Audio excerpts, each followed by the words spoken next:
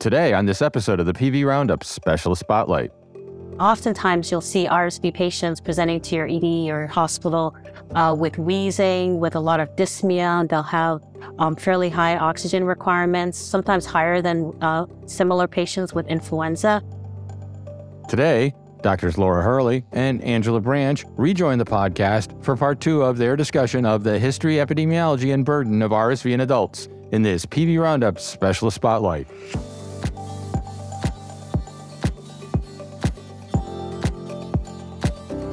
All opinions expressed are those of the presenters and do not necessarily reflect the views of this educational initiative's supporters.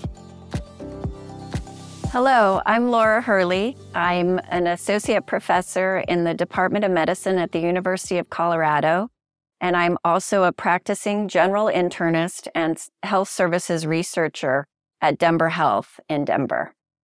Hello, I'm Angela Branche, an associate professor of medicine and an infectious disease physician at the University of Rochester Medical Center. I'm also the co-principal investigator of the University of Rochester's Vaccine and Treatment Evaluation Unit. Welcome to the second half of our discussion regarding RSV in adults. And you've mentioned this being something that causes a lot of problems for the elderly. Are there other particular groups of patients that we should be concerned about RSV?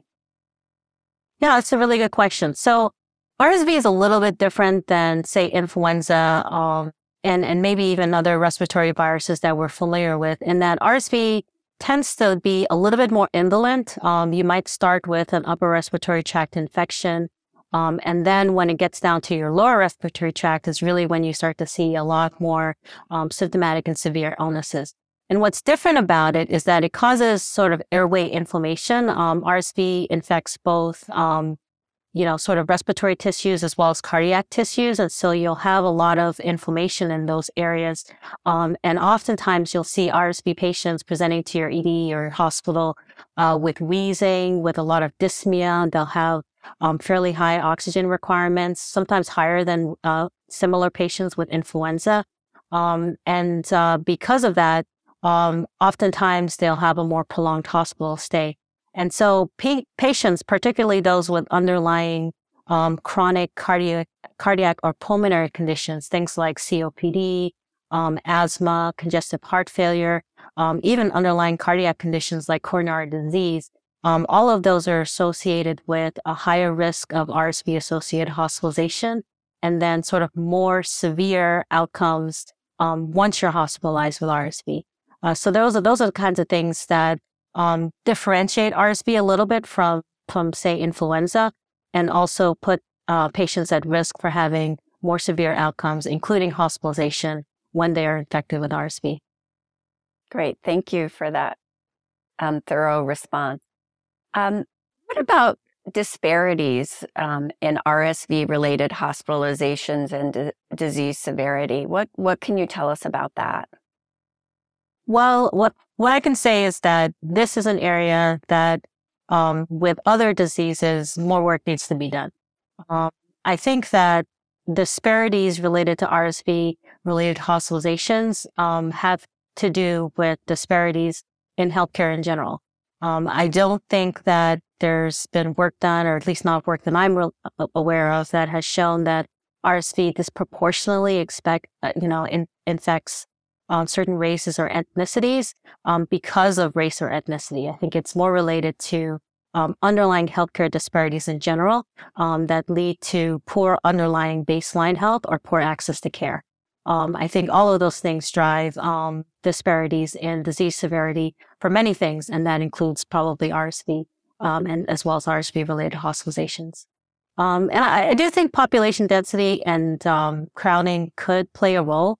It's interesting. We did a study recently where we compared, where we looked at population-based estimates of RSV disease in adults in Rochester, New York, which is a medium-sized city with the surrounding suburbs and rural areas. And then also in New York City in the Bronx, which is much more densely populated. And interestingly enough, rates of RSV disease in New York City sometimes were much higher than in Rochester. And some of it might have been related to living conditions. And in our New York City cohort, they tend to have more multi-generational families living within the same home, whereas the average population or household size in our Rochester cohort was 2. And so obviously the more people living in a house, the more transmission there might be within that household. And so certainly those things play a role in transmission and in disease burden, which is something we saw with the COVID-19 pandemic as well. Dr. Branche, I was looking at an abstract that you had written regarding the functional status decline associated with RSV after hospitalization. And I was wondering if you thought that was specific to RSV or if it was just related to having been hospitalized. Yeah, no, that's a great question, Dr. Hurley. So this was part of our population-based estimate study, EPI study, looking at RSV-associated hospitalization in older adults. And in that study, as you may know, there's a 6 to 8% mortality associated with RSV infection resulting in hospitalization, which is pretty significant. And in our study, we actually saw a 13% all-cause mortality at about 6 months out from hospitalization. But when we think about older adult populations and disease in older adult populations, something that often gets missed is that death is not necessarily the worst outcome. For older adults, loss of function is equally as important. And so when you're thinking about what's the true impact of disease or infection or hospitalization, you really need to not just think about who dies after they're infected and they're hospitalized. You really have to think about what's going to be the long-term impact on their quality of life. So this study was actually meant to try to see if we could answer that question. And it's incredibly hard to do because hospitalization by itself is a risk factor for loss of function. And so we did find that about a third of the people after they were hospitalized with an RSV infection, they lost function, and that function loss persisted 6 months out from when they were discharged. So they never returned to baseline. A third of those participants that conducted these surveys with us. And it's not necessarily that RSV by itself is what drove this loss in function. Certainly, if you're hospitalized for 6 to 10 days for other illnesses, that can be true. But what is true of RSV compared to influenza and other viruses is because it is this sort of more indolent illness that leads to a lot of respiratory compromise, we do see sometimes longer hospital stays. We do sometimes see higher rates of requiring ICU care or mechanical ventilation or even supplemental oxygen.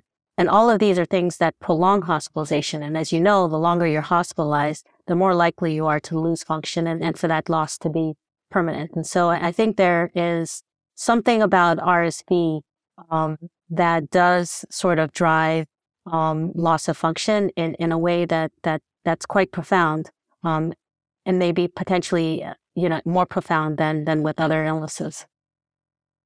Thank you for that thorough response. Thank you so much for joining me today and for sharing your wealth of research and insight into RSV in older adults. And that's today's Specialist Spotlight. Thank you for joining us for this episode of PV Roundup Podcast. For more stories like these, visit us at pvroundup.com to subscribe to our weekly newsletters. Thoughts, comments, or suggestions? Please leave us a review on your preferred listening platform or email us at editorial@pvroundup.com. Subscribe to our podcast on Spotify, Pandora, Apple Podcasts, TuneIn, or Google. You can also download our Amazon Alexa Flash Briefing, Medical News Roundup, and just ask, what's my Flash Briefing? Thanks today to our guests, Drs. Laura Hurley and Angela Branche, and to Sean Mullen for production assistance. Join me next time for the episode where we cover the latest stories in the world of medicine.